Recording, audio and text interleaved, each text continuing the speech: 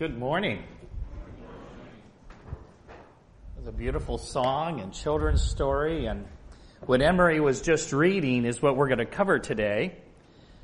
And you'll remember as he read there would be a lamb offered in the morning and in the evening. And it would be a continual, perpetual. This would happen every day throughout the year. A continual sacrifice. And that's what we're going to talk about today. There were sacrifices that happened but once a year, things like at Passover or the Day of Atonement. But the offering of a lamb in the morning and in the evening was something that happened every day, and that's what we want to talk about today. In fact, there were 3 offerings that happened every day, perpetually. And those 3 things teach us how to give our heart to God every day. And so this will be an important lesson for us. Let us pray.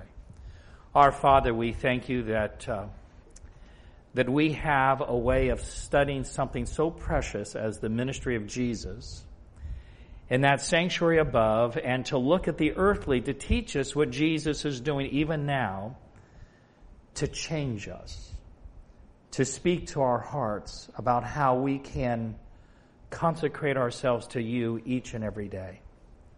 You are worthy to have such a people who earnestly desire to know how to give our hearts to you. And so, Father, we lay this service in your hands, asking that you would be uplifted and honored, for you are truly worthy of our worship. In this we pray in Jesus' name. Amen. Amen. The daily service. A continual burnt offering. We're going to focus on the burnt offering. And it is continual. The word continual and daily mean the same thing in what we're going to talk about. Continual. Something that happened every day. And the Hebrew people had this sanctuary, as you remember. And this is where that lamb was offered in the morning and in the evening. They had an encampment of several million people around this sanctuary encampment. The tents were like 2/3 of a mile away. So this was in the very heart of their encampment, of their lives. This meant everything to them. And they would behold this operation. And they would be instructed by the priest what all these things meant, so that people knew how God was preparing their hearts before they entered the promised land. Now you and I are waiting to enter that promised land, aren't we? And so we want to learn the very same lessons they were as we're preparing our hearts to live with God for eternity. So I had mentioned that there were 3 offerings that happened every day on behalf of the congregation. Now, you could offer these things yourself, but these 3 things, God was trying to teach something about the people about how every day we should be experiencing these 3 offerings. And then there were offerings that you would simply give as an individual. You would come with a sin offering or a trespass offering. You may come to God with a peace offering. We'll talk about each one over the next several Sabbaths. But these 3 happened every day. And the first one, and the main one, is the continual burnt offering. And that burnt offering of a lamb in the morning and the evening was always a reminder that Christ had died for all. This was something that was being taught every day, which means that continuously every day we should never forget that Christ gave himself for us. Now, oftentimes this was called the whole burnt offering, and that meant that everything in this offering was placed on the altar and completely consumed. That Christ had given what? He'd given all. Whatever it would take, he would give up his own life if that's what it took to get us to heaven. And so as we behold this every day, how Christ gave all should inspire our hearts to do what? To give all of our heart to him too. Not a part of it. All of it. But these were things that are being taught every day. A whole burnt offering. The continual burnt offering teaches that Christ died for all. He gave up all. And you and I, as we would behold that morning and evening, if we were Hebrews back then, we would behold this, and as we beheld this, we would be thinking about, how can I give all of who I am to God? Is there a part of me that I haven't given up to God? Does that make sense? And then there was the meal offering. This was something that didn't have, as we'll see in a little bit, didn't have meat or anything. It was a flour and oil and frankincense. And it represented Jesus as the bread of life. So as you saw that the burnt offering, Jesus gave all. He died for all. He died for me. And then this meal offering reminds us that He's the bread of life. And we're not going to study that predominantly today, but it reminds me of God's goodness and His provisions. And then what is our response? If God has given me everything I have, breath of life, talents, time, then you want to dedicate all to Him. So the burnt offering was, how do I dedicate all of who I am as He gave me all of who He is? How do I, in this meal offering, dedicate all that I have, realize that everything I have has come from Him? And then, of course, there is the peace offering. We have peace with communion with God. And it reminds us that peace offering was a way of thanking God. It was a joyous occasion. Much like the prodigal son, when the father's looking for him a long way off, and as soon as his son comes home, what do? They have a feast. This is a joyous occasion. And so when we have the peace offering, it is really ultimately about, I just watched Jesus give Himself burnt offering. He's given me everything I have, and now the peace offering, knowing that I want to have communion with this loving God who gave all for me and has given me everything. And what do I want to do? I want to be at peace with Him. I want to lean. And we're going to look at all the things involved in this peace offering. How can we have peace? Because a lot of people come to church and don't have what? Don't have peace. But the sanctuary teaches us how to have peace. And we won't predominantly be studying that today. We'll hint on it a little bit, touch on it, but we'll mostly consider the peace or the burnt offering. But let's take a look at the meal offering and the peace offering just a little bit. In this offering, there was neither flesh or blood in the meal offering. It was made of flour, oil, frankincense. You can read about this in Leviticus 2. The bread of the meal offering was never to be made with leaven, because leaven represents what? Sin. And so as I think about, if I really want to give all of what I have to God, because He's given it all, if I'm really going to be able to do that, I need to make sure there's not sin in my life, because the more sin in my life, what? What am I going to do with all that I have if there's more sin in my life? I'm going to do everything for myself. And so one of the greatest ways to learn to be a servant, to give as Jesus gave, is to make sure that if there's sin in my life, I get it out. Because if the sin's out of my life, imagine the kind of life and the thinking I'm going to have, and the way how I'm going to look differently at my time and my resources. I'm going to look at them differently if I have freedom from sin, freedom from self-centeredness, you see. It changes the way we look at these things. And then, of course, the meal offering was seasoned with salt. And salt back then was a way of preserving yourself from corruption. They didn't have refrigeration, so they put salt on things so it wouldn't spoil. And so this was a meal offering where the salt was added to remind us that God wants me to learn to be a giver, to dedicate all that I have, to keep me from being what? Corrupted by materialism, corrupted by self-centeredness. You see what I'm saying? We are blessed and we're freed from corruption as we learn to give, recognizing that God has already provided everything I need. I need to have this kind of mindset that the way I look at what I have, if I think it's all mine, and you know Lucifer got to that point, right? He thought everything he had was attributed to himself. Did it corrupt him? He corrupted his ways by looking at his own beauty as if it came from himself. But forever how long, from the time of his creation until that moment, He had praised God, he had always thanking God, and he was, by doing that, always keeping himself away from corruption. And so Jesus would say things like, it's really hard for a rich man to... And it's not that money's evil. It's how you look at it. It's how you utilize it. Right? Does that make sense? And then, of course, in this meal offering, it was always presented along an animal sacrifice where, as I realize it all came from God, I want to always make sure that I have confessed all my sins. Because you can't really separate learning to be the greatest giver you can be and not have confessed every sin. Those concepts go together. Okay? Now, look at this verse. The meal offering, because of the frankincense, was this sweet-smelling Savior. So you start looking at verses like this, and one of the most beautiful verses is Ephesians 5:2. Walk in love, as Christ also hath loved us and hath given himself for us as an offering. What kind of offering do you think he had in mind? Probably this peace offering. And as sacrifice to God for a sweet-smelling Savior. Christ is our peace. He is the Prince of Peace.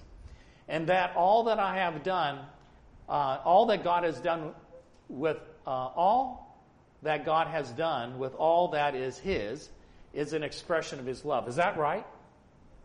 That everything God did in giving to the human family, whether it was to Adam and Eve, the garden, whether it was the water, whipping two hydrogens and oxygen to get together, was an act of, it really was. Everything God has, everything he makes, is an expression of love. And so when we start looking at this peace offering and see that it's associated with this, God is saying, look, if you want to be this peace offering or meal offering, a sweet-smelling Savior unto God, just think about learning to love more and more. And the more loving you become, the better we're going to be stewards of the things that we have. If I am less loving, will it affect how I give? Will it affect how I look at the things I own? So ultimately, you can't really separate this beautiful verse of love from the meal offering. And when we talk about the meal offering, we'll talk more about that. Let's look at the peace offering real quickly. After the individual laid his hands on the head of the animal and then slew it, he separated all the fat from the different organs of the body, and the priest burned the fat upon the altar of the burnt offering, or of this, on the altar of burnt offering. Not only was the fat given to the priest to burn, but also the breast of this animal, the right shoulder, and the 2 cheeks here of every offering. So there's these 4 things involved in this peace offering. And the first thing that's mentioned is the fat is burned away. Because for me to have peace, what did the fat represent? Sin. The burning away of the fat, the burning away of sin, the ridding of sin. Is it true that I'll have more peace when I have more victory in my life? Absolutely. Part of the things that actually steals our peace is our enslavement to sin. And it steals our peace. We have guilt. And so God says, if you want to have peace, heaven's peace, a kind of peace that the world can't give you, then allow God to burn away the fat, the sin in the life. But the other thing was also, of course, the breast was given to the priest, the right shoulder, and let's look at those things in our next slide. So we looked at the fat, that was a separation of sin from our life, but the breast, the one who obtains peace must be separate from sin, and then lean upon the beloved, like the beloved disciple, upon the bosom of Jesus. Notice this verse. He shall feed his flock like a shepherd. He shall gather the lambs with his arms and carry them in his bosom. So the symbolism in this peace offering was, get rid of sin. Ask God, Father, is there still sin in my life? Okay? He probably won't show me all my shortcomings at one time. I'd just be completely overwhelmed, right? But he'll show me what I need to give up now. And as I give that to God, what I want to do is lean upon his breast. What is that a symbol of? That I trust him. And it's just like John at the Lord's Supper. He could say of the ones, who is it, Lord? Who's the one that will betray you? And he had that closest, of all the disciples, the closest to Jesus.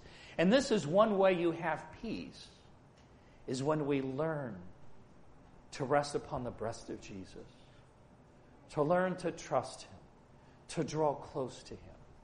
And that's something that we need to do every day. Learn to lean on Jesus. Because if you don't lean on him, you're going to be leaning on something else. Whether it's your own, talents or money or whatever it is, or someone else. We need to have heaven's peace. Lean upon Christ. The right shoulder represents strength, the strength we receive from Jesus. Unto us a child is born, unto us a son is given, and the government shall be upon his shoulder. To really have heaven's peace is to allow God to be your ruler, to allow God to be your problem solver. Have you ever had a situation where you just keep spending days and weeks trying to figure out how to solve it yourself? How much peace does that give you? Zero peace. Then when we have peace with God and we're leaning upon his breast and we rely on the strength of his shoulders to realize that he's the one who will carry us through. This is part of the lessons we'll talk about in another sermon. And the two cheeks, to the one who would enjoy the peace that the world can't give nor take away, Jesus says that you resist not evil, but whosoever shall smite thee on the right cheek, turn to him the also. If someone does something against you and you don't offer the other, but you look instead to retaliate, do you have peace? No, because you keep thinking about what they did, something that they said. But no matter what they said, it's okay. I'll just turn the other cheek. And I have heaven's peace. Throughout his whole ministry, the religious leaders only sought to destroy Jesus. And throughout his whole ministry, he kept trying to reach them. You need to come to me, because if you don't come to me, you're going to die in your sins. But I can take it all away. I can save you. And he's saying this to them while they're even plotting his life. He could turn to them the other cheek. We lose a lot of our peace when we think about getting even. And you'll never get heaven's peace unless we learn these lessons that we see here. But this could be a way daily I could say, Father, is there someone in my life I haven't turned the other cheek? Is that a fair statement? Father, is there something that I own, my time, whatever it is, that I'm just not willing to give up and put on the altar, you see? And so this is a way God wants us, these three sacrifices of how to experience the greatest joy you can have for that day. Don't worry about tomorrow. Don't kick yourself about yesterday. You can't change yesterday. It's already history. But you have a future. And don't worry about the future, but you have today. And you think about these three daily sacrifices to get the most out of today. And that'll prepare you better for tomorrow. And it'll help you get through and overcome those mistakes you made in the past. So these were the three daily services that happened every day: the continual burnt offering, the meal offering, peace offering. And by the individual, you could, whenever you were impressed and led by the Holy Spirit, you'd bring your sin offering and you'll bring your trespass offering. And just a reminder of what the courtyard looked like, the tents were about 2/3 of a mile away from this structure here. And so they would be way, way out here. Millions of people, 12 tribes. But you would be impressed by the Holy Spirit. You sinned. You want to ask God to forgive you, give an offering. You'd come up here. This is 20 cubits, which is the same as 30 feet. And you'd come up here, and a priest would meet you here. And that's to teach us that there's no part of this plan of salvation we do by ourselves. I don't even repent by myself. I have been impressed by the Holy Spirit to ask forgiveness from God. Is that right? And so every part of this process of the plan of salvation, we need guidance, we need strength. There's no way of earning salvation, not one part of it. It's all by the grace of God. and Him wooing our hearts. So you would bring your sacrifice here. The priest would meet you here, and he'd lead you here to the north part or the north side for you to confess your sins on the sacrifice. And then, why do I keep doing that? And then he would catch the blood in a bowl after you confess your sins upon the sacrifice and the blood is poured in a bowl. He would bring that, some of the sacrifices, like the burnt offering, was consumed on this altar, the altar of burnt offerings. But sometimes it would be brought in here, and you see there's two compartments here, holy place, most holy place. Some would be put on the horns of this altar, the altar of incense, and sprinkled before this veil, which was just before the presence of God here. And this is what the inside looked like. This is the holy place with the 3 pieces of furniture, and then the most holy place where the high priest would only go in there the last day of the religious year to cleanse the sanctuary from all the sins that had been confessed, all the blood that had been brought in, transferred the sin to the sanctuary, would be cleansed on that last day of the religious year. So let's talk about the continual burnt offering. I want to talk about this word, first of all, continue. This should be a continual. The Hebrew word's tamid. The word tamid occurs 104 times in the Old Testament, and almost most of the time it's in reference to the sanctuary. But sometimes, and so you saw as Emery read, he read that this shall be a continual, everyday burnt offering throughout your generations. And so the word tamid means continual. It's a perpetual, daily. Of the 5 times I think the word tamid's translated as daily, all but one of those is in the book of Daniel, and we'll look at some of those verses. So this daily service, this continual burnt offering, happened every day, but there were services that would only happen once a year. Like I mentioned, Passover, Day of Atonement. But now we're looking at something that happens every day, and the reason is because there's something we need to do what? Every day.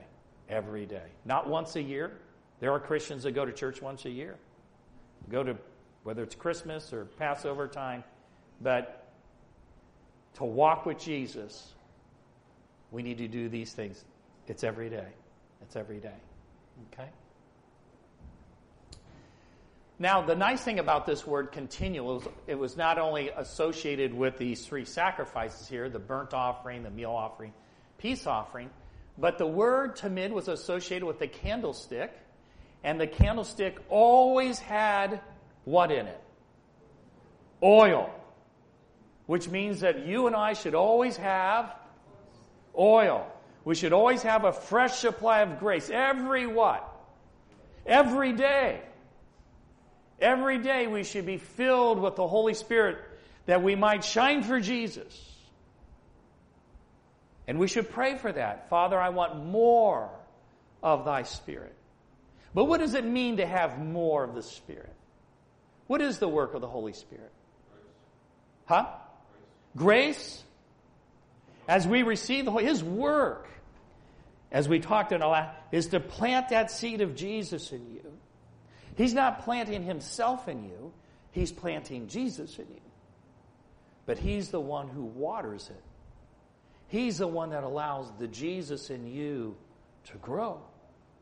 And so it's like you put a seed in the ground, and you don't want the ground to be dry because it won't grow. The plant won't grow. The Holy Spirit makes, as the sunshine and the rain makes the plant grow, the Holy Spirit is the one who enables the Jesus who's already in you to grow. Okay? And so the candelabra always had oil in it, which means that every day we should shine for Jesus. Every day we should say, Father, use me today in your service. Consecrate yourself to be used of God. Father, bring someone in my life, fill me with the Holy Spirit, and bring someone in my life that I can make a positive difference in. That doesn't mean you have to stand on a street corner and preach. But it does mean many kind words, many kind acts. Wherever you may be, wherever at work or in the home, wherever you're making a positive, you are light to the world. And people are attracted to that. I've never heard anyone say, boy, do I like Jim. He's the most selfish person I've ever met. Who talks like that? But people would say, you know, I really like this person because they're so kind and generous and loving. You see, and when you're that kind of person, allowing, being filled with the oil, shining for Jesus, you're helping other people to draw closer to Christ. God's using you in His service. The table of showbread, there was always bread on the table. It would be replaced, but there was always bread. And Jesus is the bread of life, which means that He's what? He's always available. And every day we should be partaking of the life of Jesus. Find a time and a place to sit down and open your Bible and take in the life of Christ. Point by point. Chew by chew. Right? You know, we had a couple over. We had them over for a Bible study and a meal, and I ate too fast. And the food went down the wrong pipe. And I'm coughing, trying to get... I mean, it was... got to a point it was embarrassing. I mean, it was going for minutes like this. And then I thought, you know, I got to slow down.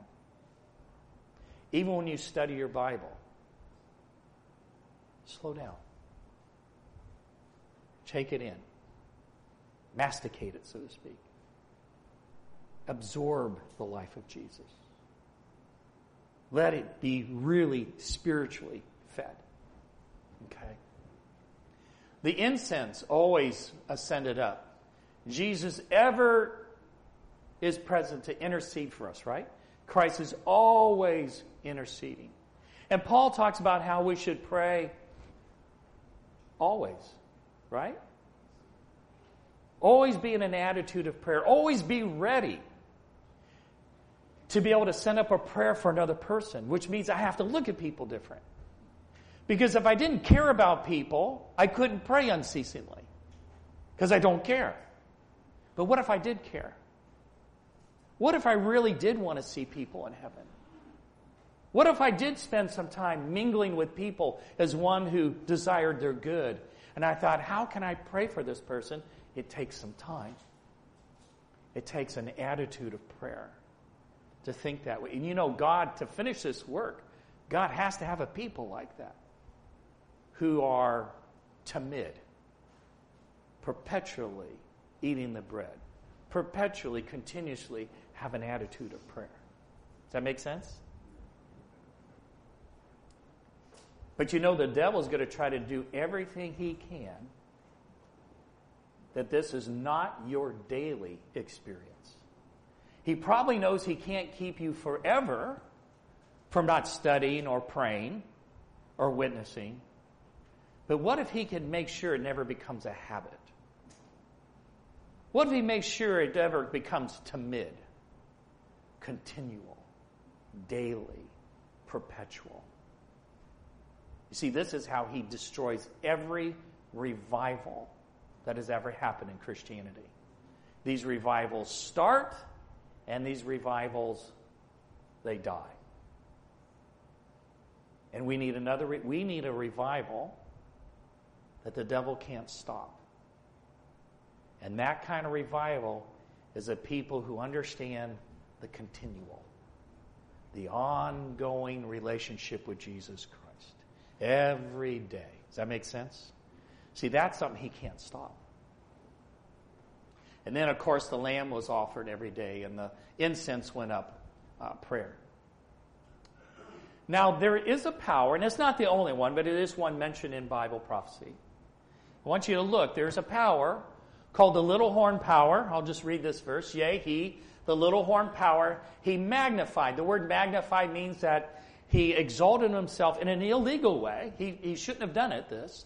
But he magnified himself even to the Prince of the host, Jesus Christ. So Jesus is our mediator between us and the Father. And so here's a system that tries to be the mediator between God and man. But the problem is, there's not a group of men, I don't care what they're wearing, who can be your mediator.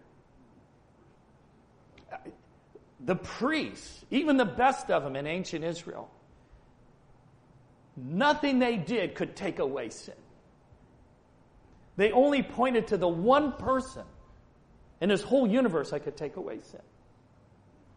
So it wouldn't matter if we're talking about Hebrews or Catholics or Protestant pastors. If any of them try to play a role of mediator, it won't work. But here's a system, prophetically, we're told, that would magnify itself to the Prince of the Host, Jesus, as a mediator, to be able to take away sin and so forth. But notice what it did. And by him, by this little horn, the daily, the Tamid, was taken away. And the place of his, Christ's sanctuary, was cast down. Not physically, but people didn't know that it existed. They weren't pointed to it. And this was a problem in the dark. This is why we call it the Dark Ages. Because they have religious systems that don't point to Jesus as the one and only one who can take away sin, then you're just left with a system that doesn't work. Doesn't mean people weren't trying, doesn't mean they didn't have good intentions. But it either works or it doesn't work. But I can tell you right now, the only power that can change a person's life comes from above. It does not come from the earth. It all comes from above. And so Daniel's watching in vision, and he winds up seeing two holy ones speaking, two saints, holy ones. And it's Jesus and Gabriel. They're the two holy ones in Daniel. Then I heard one holy one, Jesus. Jesus was talking. He's seen this in vision. And another holy one, Gabriel, said unto that certain saint. That's an interesting Hebrew word here. That certain saint means actually wonderful number. You know, there's over 100 names and titles given to Jesus in the Bible, and one of them, he's a wonderful number. He knows the number of hairs on your head. He knows each star by name, right? He's the wonderful number. And so Gabriel asked Jesus this question, how long shall be the vision concerning the daily that we've been talking about? How we can give ourselves daily to God, right? True, consecration to God. Concerning the daily, to give both the sanctuary and the hosts of God to be trodden underfoot. And it's like Gabriel's asked, how long is this going to go on? How long is it going to be where this system's actually putting down people knowing about Jesus in heaven as the only true minister that could take away sin? And how long will it continue to trod on God's people? I mean, over 50 million murdered. Now, the wonderful number is going to give a wonderful number, right? If Jesus is called the wonderful number, the next thing he's going to say what? And this is a beautiful number. And he, Jesus, said unto me, Daniel, unto 2,300 days, or evening and morning, then shall the sanctuary be cleansed. So the wonderful number gives this most wonderful number, 2,300 years. But what he's really saying here is 2,300 days of atonement, because the cleansing of the sanctuary happened on how many days of the year? Just one day of the year is called the Day of Atonement. Out of the 365 days in a year, there was one day that all the confessed sins that Israel brought to the sanctuary would then be cleansed, and then they'd have another year of daily services where people could come and ask for forgiveness. And then that next year, that one day, that saying, he'd cleanse it. So if you have 2,300 days of atonement, how many years do you have? 2,300 years.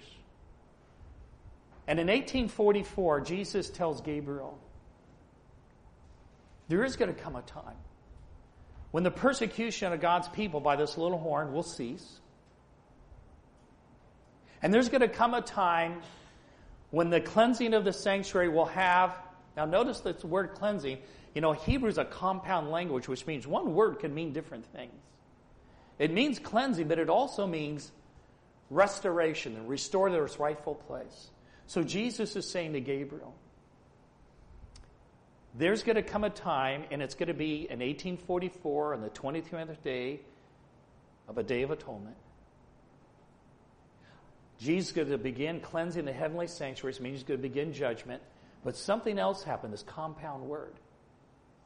There's going to be a rightful restoration of the sanctuary and the theology of God's people. Now I'm going to ask you a question. Historically, when did you have a people who'd come out of the dark ages, who began to understand the true tabernacle, the true high priest, and began to add to their knowledge what it meant to daily give their life to Jesus. What year was it? It was 1844.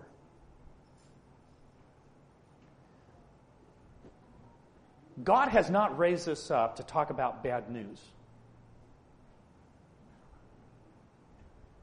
God has raised us up to preach a message that points people to something they need to be doing every day before Jesus leaves the most holy place, because when he leaves, every case has been decided. And how tragic it would be for people to be lost and they never heard about these daily sacrifices, about how do I give my heart to God every day. Does everybody deserve to hear this message? And this is why we were raised up. We weren't raised up to guess what's going to happen at the end of time. We're already told. We don't have to sit there and listen to conspiracy theories. He's already told us what's going to happen, so we just tell people what we've been told, and we spend most of our time doing what? Helping people get ready for what we know is going to happen. We're not spending most of our time telling people what's going to happen. We're already told what's going to happen. The problem is we got to spend more time telling people how to get ready for what's going to happen. And to get ready for what's about ready to happen in our world. A time of trouble has never been. Means that people have to have a daily experience with Jesus Christ. Because if they don't have that experience, I can guarantee you they're not going to make it. Because all you're going to have when they take everything is your relationship with Christ, which is everything. Now,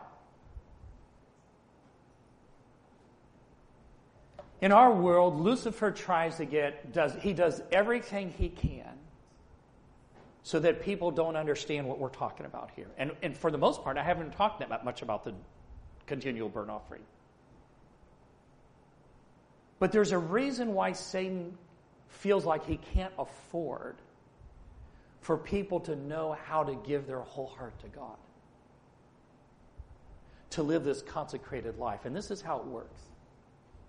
Throughout the whole religious year, people would sin, not that they had to sin, but they'd sin and they'd come to the sanctuary, they'd confess their sins upon the Lamb, and now the Lamb bore their sins, the Lamb loses its life, the blood's caught in the bowl, the blood is now transferring those sins into the sanctuary. And those sins are recorded there until the Day of Atonement, when it is cleansed, right? And then begin another year. But what was unique about this day is that all those sins on the Day of Atonement that had come into the sanctuary, there's two goats. The first goat's the Lord's goat, which is offered as a sacrifice for sin in a redemptive way. But then there was a second goat. It was called the scapegoat. And at the very end of the service, after all the sins have been paid for by the Lord's goat, these very same sins were now placed on the scapegoat. Not in a redemptive way. That's already been taken care of. They're placed on the scapegoat, Satan, because it represents Lucifer. It represents Satan. And why are they placed on him? Because ultimately he's responsible for all these sins. He's the one. If he hadn't rebelled in heaven, we would have never known anything in this world about death and dying. It would have been peace and love and harmony. But he came and he deceived Eve, and Adam partook. And our world has known sin and death. But notice this very important point. The only sins that I know of, that is at least taught in the Bible, that fall upon Lucifer in the end are sins that come through the sanctuary. Does that make sense?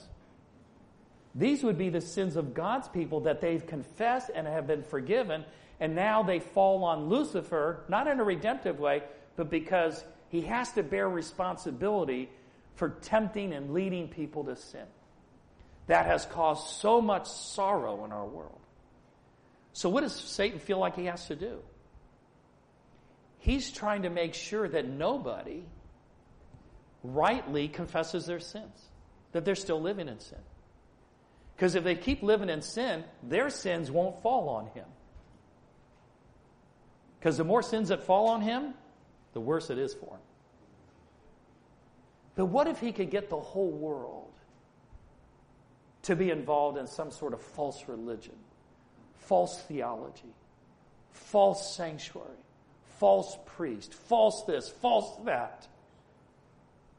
He's doing it to save his own skin. And this is why he tried to physically attack the sanctuary, which he led the Babylonians to completely destroy, which is why he had the Romans completely destroy physically the sanctuary, why he tried to lead all these Hebrew priests into false concepts and the nation to be almost always in rebellion against God. Why? So that people would never know what it's really like to have a daily experience with God. Because in Revelation 12, verse 17, listen to these verses. Satan knows what the war's over. Revelation 12, 17.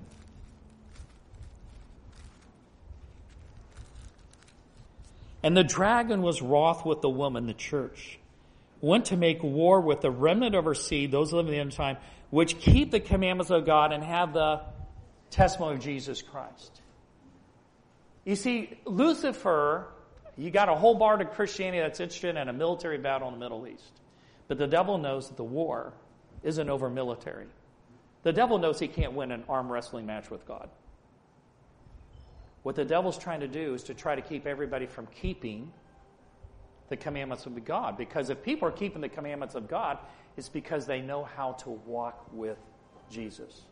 They haven't earned anything. We can't earn salvation by keeping the commandments. You can only keep them by faith. Right? It doesn't take faith to break the commandments. It takes faith to keep them. And so if people are keeping the commandments of God, it's because they found that living faith in Christ and that daily experience with Jesus. The continual burnt offering goes with this verse, the most popular verse in the Bible, John 3:16. For God so loved the world that he gave his only begotten Son, and that whosoever believeth in him should not perish but have everlasting life. And so every morning and evening, the Hebrew would be outside the encampment, or he'd be outside the tents and the wall there, knowing that the burnt offering was being offered. And it was always to remind him as he begins his day that God was going to provide a way of being saved.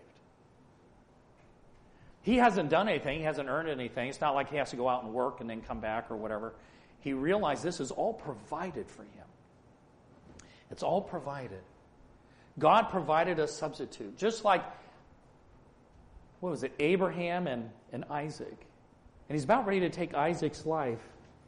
And then God stops him. And Abraham can say, God will provide a sacrifice. And it was a lamb caught in the thicket, representing Jesus. See, God's not asking us to give our lives in a redemptive way. We are to surrender our lives. We're going to talk about that here in a second. But this person would look at this and he'd realize that God had provided a substitute for him. In due time, Christ died for the ungodly, Paul said. This act of Jesus dying on the cross does not teach that sin had died. Not that we had died to sin, but that Christ had died for us. That's what Calvary proves. He did not die when we were penitent, but he died while we were yet his.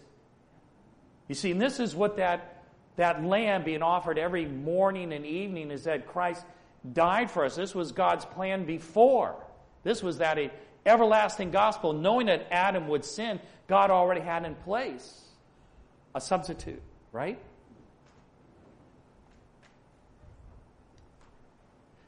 I want you to think about these 3 words. This, to me, is powerful. Or if his sin, which he hath sinned, come to his knowledge. In other words, you did something, you didn't know what was wrong when you did it, but after you did it, I feel guilty.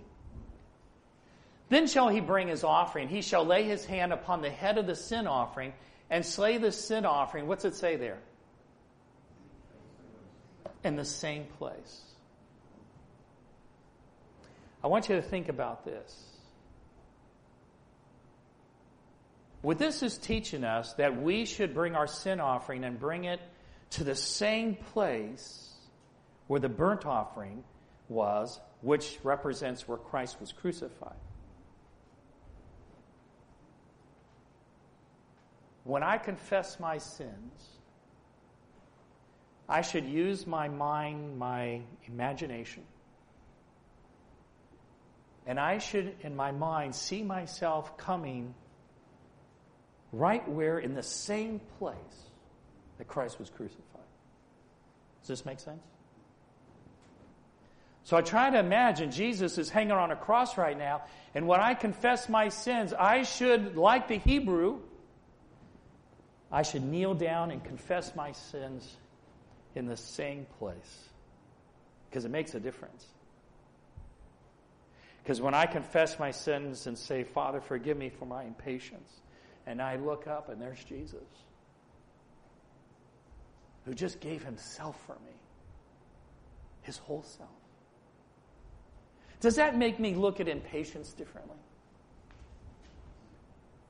That I give my sins to Christ and confess them as if I'm confessing them in the same place he died for me.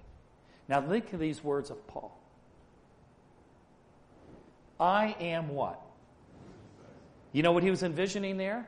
Christ is being crucified, and as he gives his life to Jesus, I am crucified with Christ. Does that make sense? And it's no longer, listen to this, it's no longer I who live. So that means that when I confess my sins, and I'm being crucified, present tense, as he's being crucified, I am now choosing to live a new life. That the very sin that I'm confessing is what I'm willing to give away, give up. I am crucified with Christ, nevertheless I live, but Christ, the same Jesus who dies for me, is now to live in me. Now there's a Christianity out there that looks at Jesus kind of in a distant way. 2,000 years ago he died for me, but aren't envisioning that he is to presently be living in me, that this is one and the same thing, that as I give my sins to him, I'm asking him at the same time to live in me. And that it's his life, not my old life, but his life that's to continue. Christ, who gave himself for our sins that he might deliver us from this present evil world. Knowing this, that the old man is crucified with him, that the body of sin might be destroyed, that henceforth we should not serve sin, for he that is dead is freed from sin. So Paul writes about this, that we should see ourselves, that as we confess our sins and give our lives to God every day, that we've been crucified with him, and I'm forfeiting that old life so that I can take up a new life.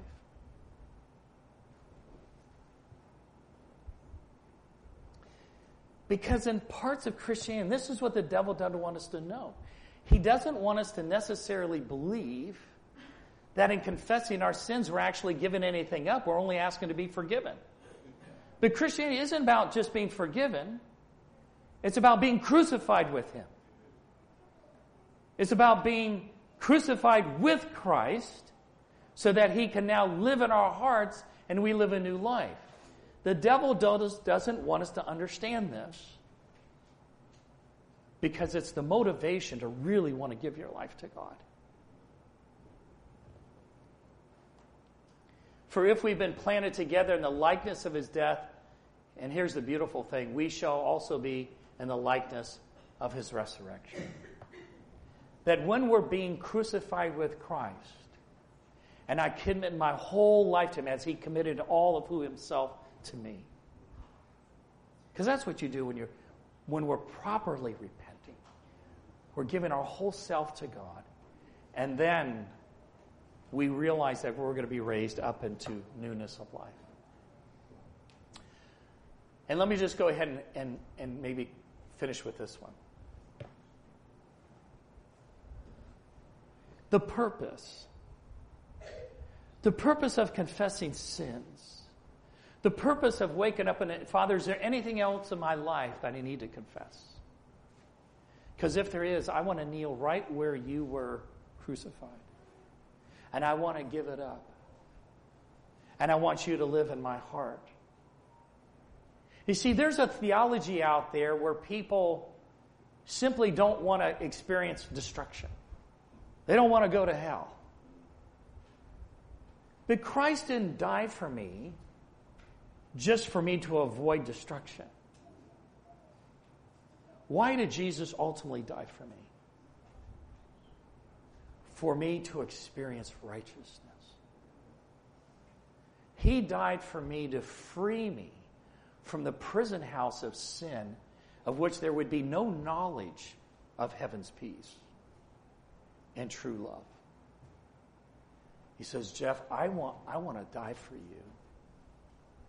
Not simply so you won't be destroyed in the lake of fire.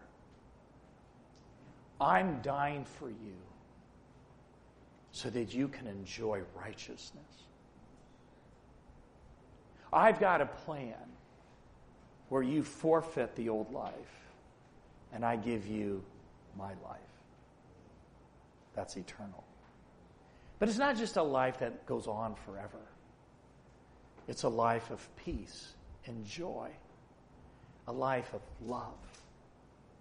And so when you think about giving something up, and sometimes people weigh it, well, if I start doing what God asked me to do, I might have to give up something I don't want to give up.